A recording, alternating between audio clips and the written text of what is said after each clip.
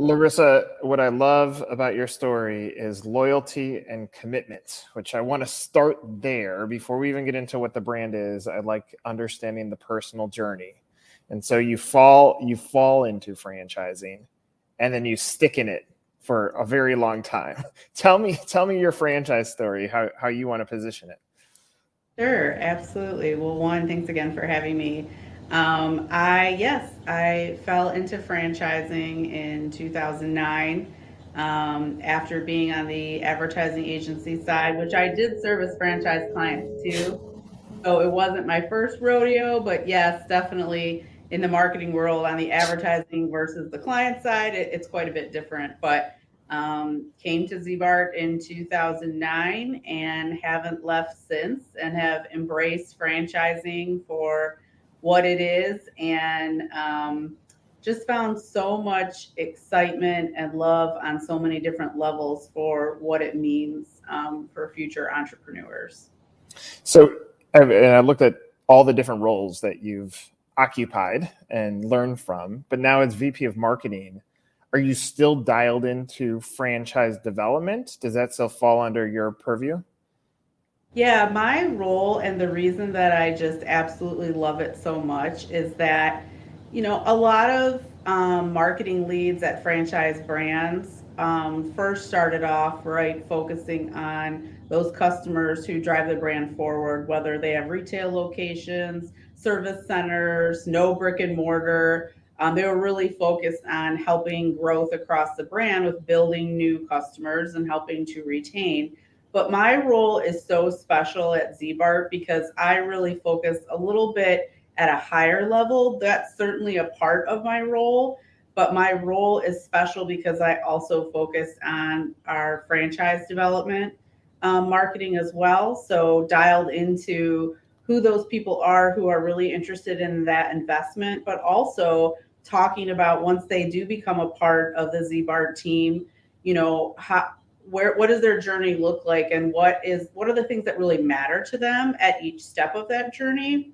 And also, which I know many of my friends in franchise marketing are a part of now too, is really dialing into our team members here at our world headquarters. And people use the term employment branding. It sounds very like medical to me almost. It's not really like what it is, but it's really about also understanding their journey too, and what makes them tick, and how does that connect to our culture, and where's their opportunity essentially for creating further opportunities of engagement. And while we all know that our franchise owners and their team members are not employees of our franchise brand, we can give them tools and share stories that we utilize here as well too, to help build, maintain, sustain, and optimize culture. Love it.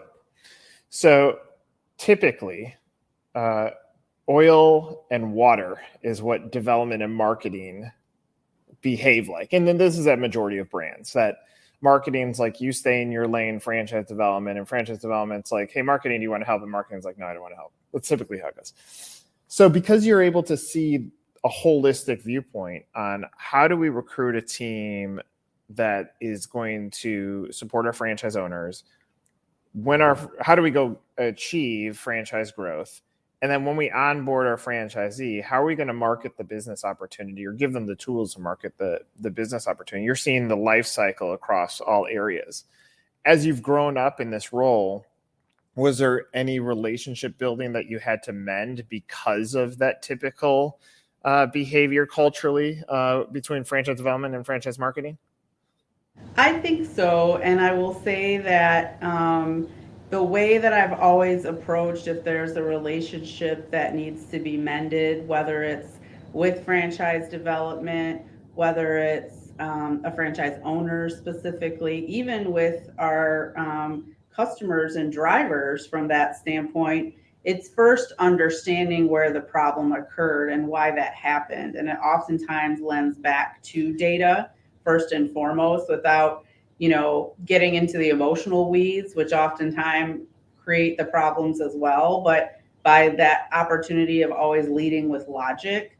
So yes, that has happened, but one of the ideas and recommendations that I always give people is look at the problem and first understand why is it a problem for someone, what are they trying to achieve, but then lead with logic too, to be able to mend that relationship. And so specifically, when you asked me about franchise development marketing only came underneath me in the last 2 or 3 years. So it's fairly new compared to the 14 years that I've been here, serving primarily from a brand and retail marketing standpoint. So yes, but by looking and understanding and showing results and showing why opportunities for optimization and change could happen, not only from a franchise development marketing standpoint, but then down the sales journey and beyond. We didn't have bad relationships to begin with, but it set us and put us on the right stage for growth together. Yeah, I love that. Yeah, I mean, when we started profiling franchisees in a different way, when we do PR for them, we're already talking to them to learn their story. And so we started asking them about their journey. And so when we started breaking down, what is your journey to go from some sort of impression? It could be, I saw an advertisement, I saw your unit, I was a customer, whatever it was, from that impression to when they fill out a form on the website, how much time does it take? And they're saying 6.4 months. And so because of that journey, I would imagine when you're looking at data on the marketing side and your franchisee X says, hey, we want to drive sales. And you're like, okay, we're going to buy these ad campaigns. We're going to track them for the next, 30, 45 days. And then we're going to be able to see traffic increasing and then deals or customer acquisition increasing. And so because you have that data mindset, has that brought a more realistic approach to franchise development? I mean, and last thing I'll say on that is, majority of franchise brands, if we get on a call, we're like 6.4 months. We're like, yeah, where are my leads? It's like, okay, we got to look back 6 months to see what your activities were to predict it. But having that holistic mindset, does it change the outcomes that you're expecting on franchise development? Yes, definitely. So we, typically people are, and this is just for our brand, but it is, I think, relevant for a variety. If you feel like, you come into that role, because it is happening. I mean, that's been the conversation for the last year, 2, 3 years, is that people are understanding leadership in franchise brands that, wow, the marketer really does understand that, like you said, holistic data role and what happens at each step to be able to optimize to whether it's increase from impressions to website visitors where somebody's researching to then optimizing those pages and content to then create more leads. You can really take that theory and approach and apply it to anything. It doesn't really matter what the widget is. That's what marketing is all about. And so when we look at that and understand that, we take it even a step further where we're looking at micro analytics as opposed to just macro sometimes, of the micro of, okay, you got these leads from X, Y, and Z opportunities, but are they fruitful? Are they real leads? Are they producing any type of conversation? It doesn't matter what it is at this point. And that was not being measured. And so when we took a step back and really dialed into, yes, there is communication that has happened, and not just over the course of 30 days, but we looked at, an acceptable time range. We made some cuts pretty quickly because things were just they were not high profile. They were not worthy leads to our brand. And so, understanding that we've done that already on the retail and the brand side has made our investments much more fruitful. Yeah, I love that. I mean, ultimately, if I think of our own business, if I had to sift through 100 brands that reached out and said, hey, we want to learn about your services, and I'm like, hey, can we do a call? No reaction. And then, so all this energy goes, and then it takes 100 to get one client into our business. I would have the time to get one client a year. And so when you cross apply that over to franchising, what I would love, it will never happen, because franchising especially looking for candidates, is built around leads. But I would love for the industry to change into applications. And if we were to hyper focus on who's really qualified and ready to buy, who hits the mark, and who can we hold accountable in a sales process to actually go from inquiry to actual franchise owner, then that shortens time. It makes things more efficient, and probably gives us more real data on what does our pipeline actually look like. Totally agree. Look forward to that day. Yeah, right. So when it comes to winning for the brand, what does winning look like when it comes to franchise development? Who is this persona or avatar that you're going after as a buyer? We have between 2 and 3 at any given time, but they all primarily look the same.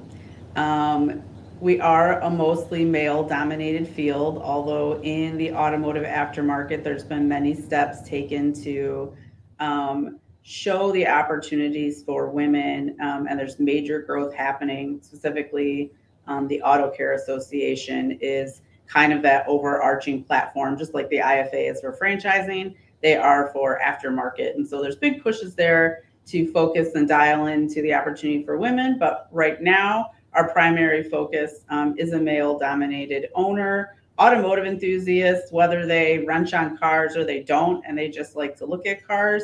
There has to be some affinity to automotive there for sure.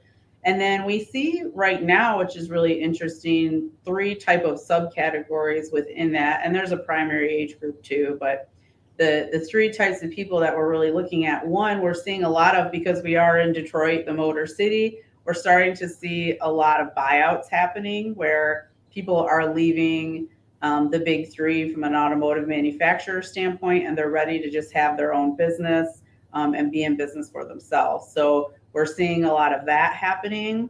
We're also seeing a lot of people in finance who are becoming very interested if they have an automotive background in our brand as well too. They see where the investment could go and what it could do for them. So we see a lot of people there too. And also, which is very connected to our brand and our values. One strong value we have is legacy, which comes from next year will be our 65th anniversary, is that we're seeing a lot of father-son as well too. I mean, quite a bit of father-son opportunities, whether a father is purchasing the business and investment for his son and ultimately working with him for a time period and then passing that along to within our system. Our average owner has been with us for 26 years. And right now we're in a major change and shift over of passing that legacy down too. So there's all those types of people that are coming in. A subset really quick is we do have a very strong military following as well. And we do waive our franchise fee for anyone who was active service. Oh, I love that. That's great. Has the franchise broker community changed lead generation for you guys in that they really want the same candidate and they want to lead that candidate to a brand that they're going to get the highest commissions from? But has that changed the landscape for you at all? We don't work with brokers at this time period, so no. And even just the landscape in general, it has not changed it for us. Yeah, and I mean it more so them being a competitor of yours, meaning they want to find your candidates before they get to you and say, don't talk to them. Let us show you the inventory. Yeah. No, I wouldn't say we've seen a change with that quite yet, but that's definitely a topic of conversation.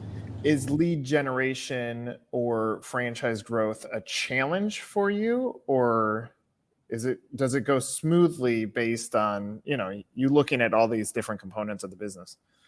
I think we're pretty much in the same boat as anybody else right now, where, as we constantly are learning more about what's happening in our economy, inflation is at the top of the news off and on. Obviously, we all went through COVID too. COVID didn't really affect us from a franchise development standpoint.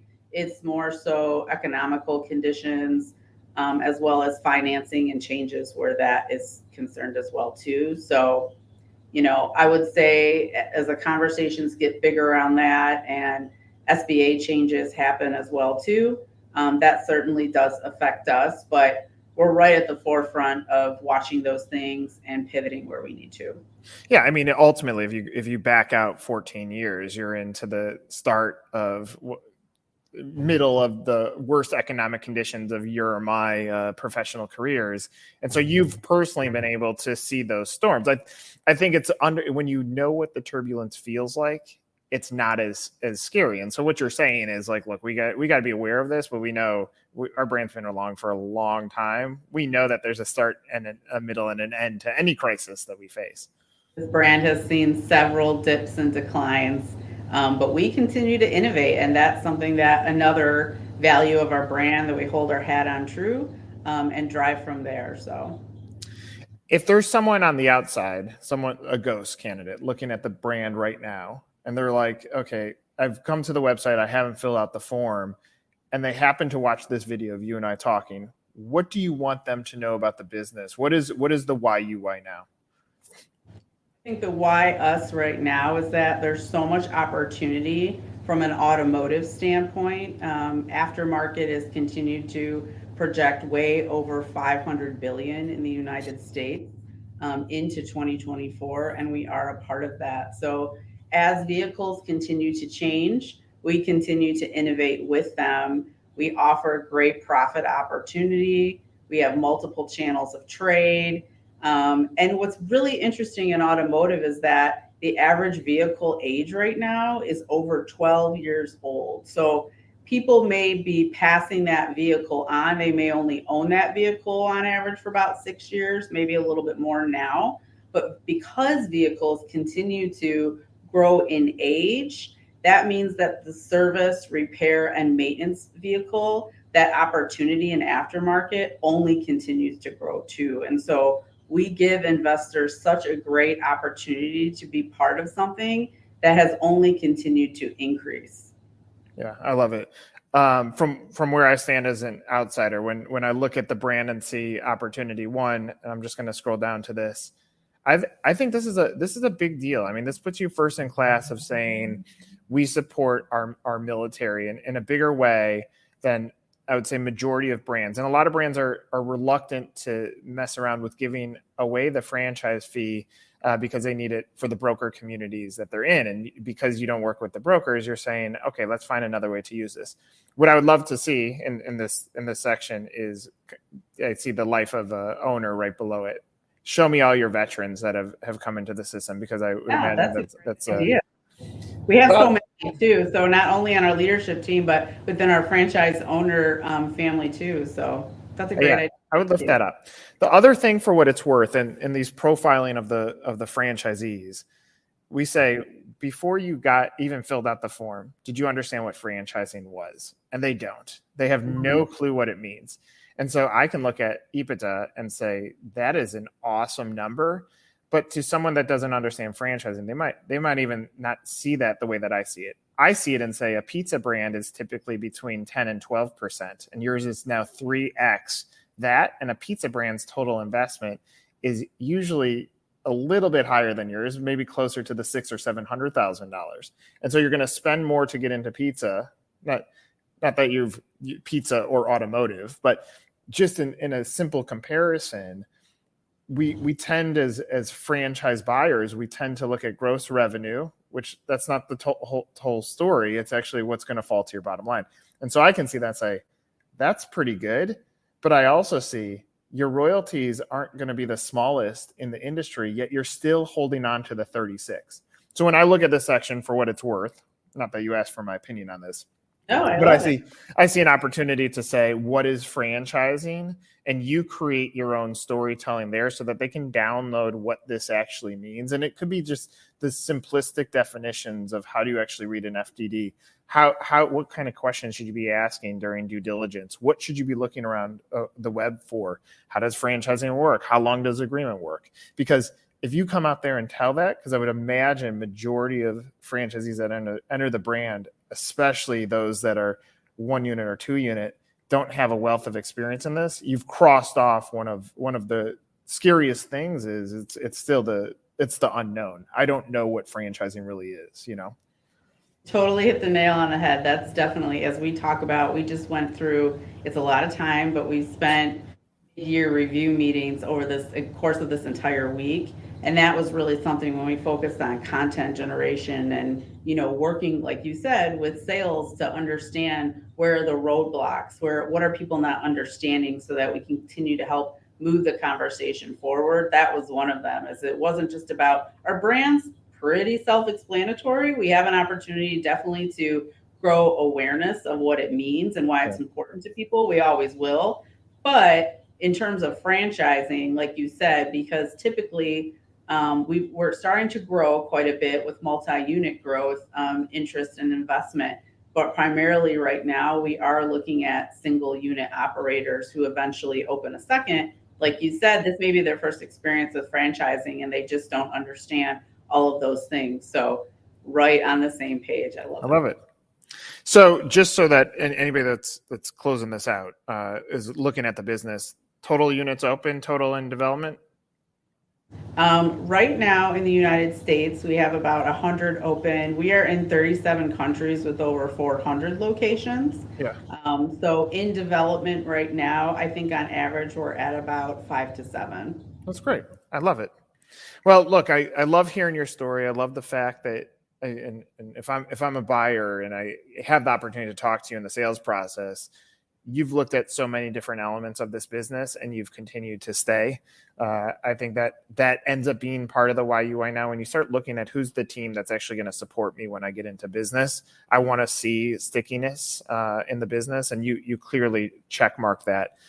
So I love that. And I love some of the nuggets that are hidden behind here, that if someone can have a tour of this with a clear understanding of what franchising is, you can clearly see what the true business opportunity is. And it's something that is super respectful. So I appreciate you. I appreciate you sharing some of your story with us. And hopefully whoever sees this around the web can get a little bit more sense into who the brand is and what you're trying to accomplish.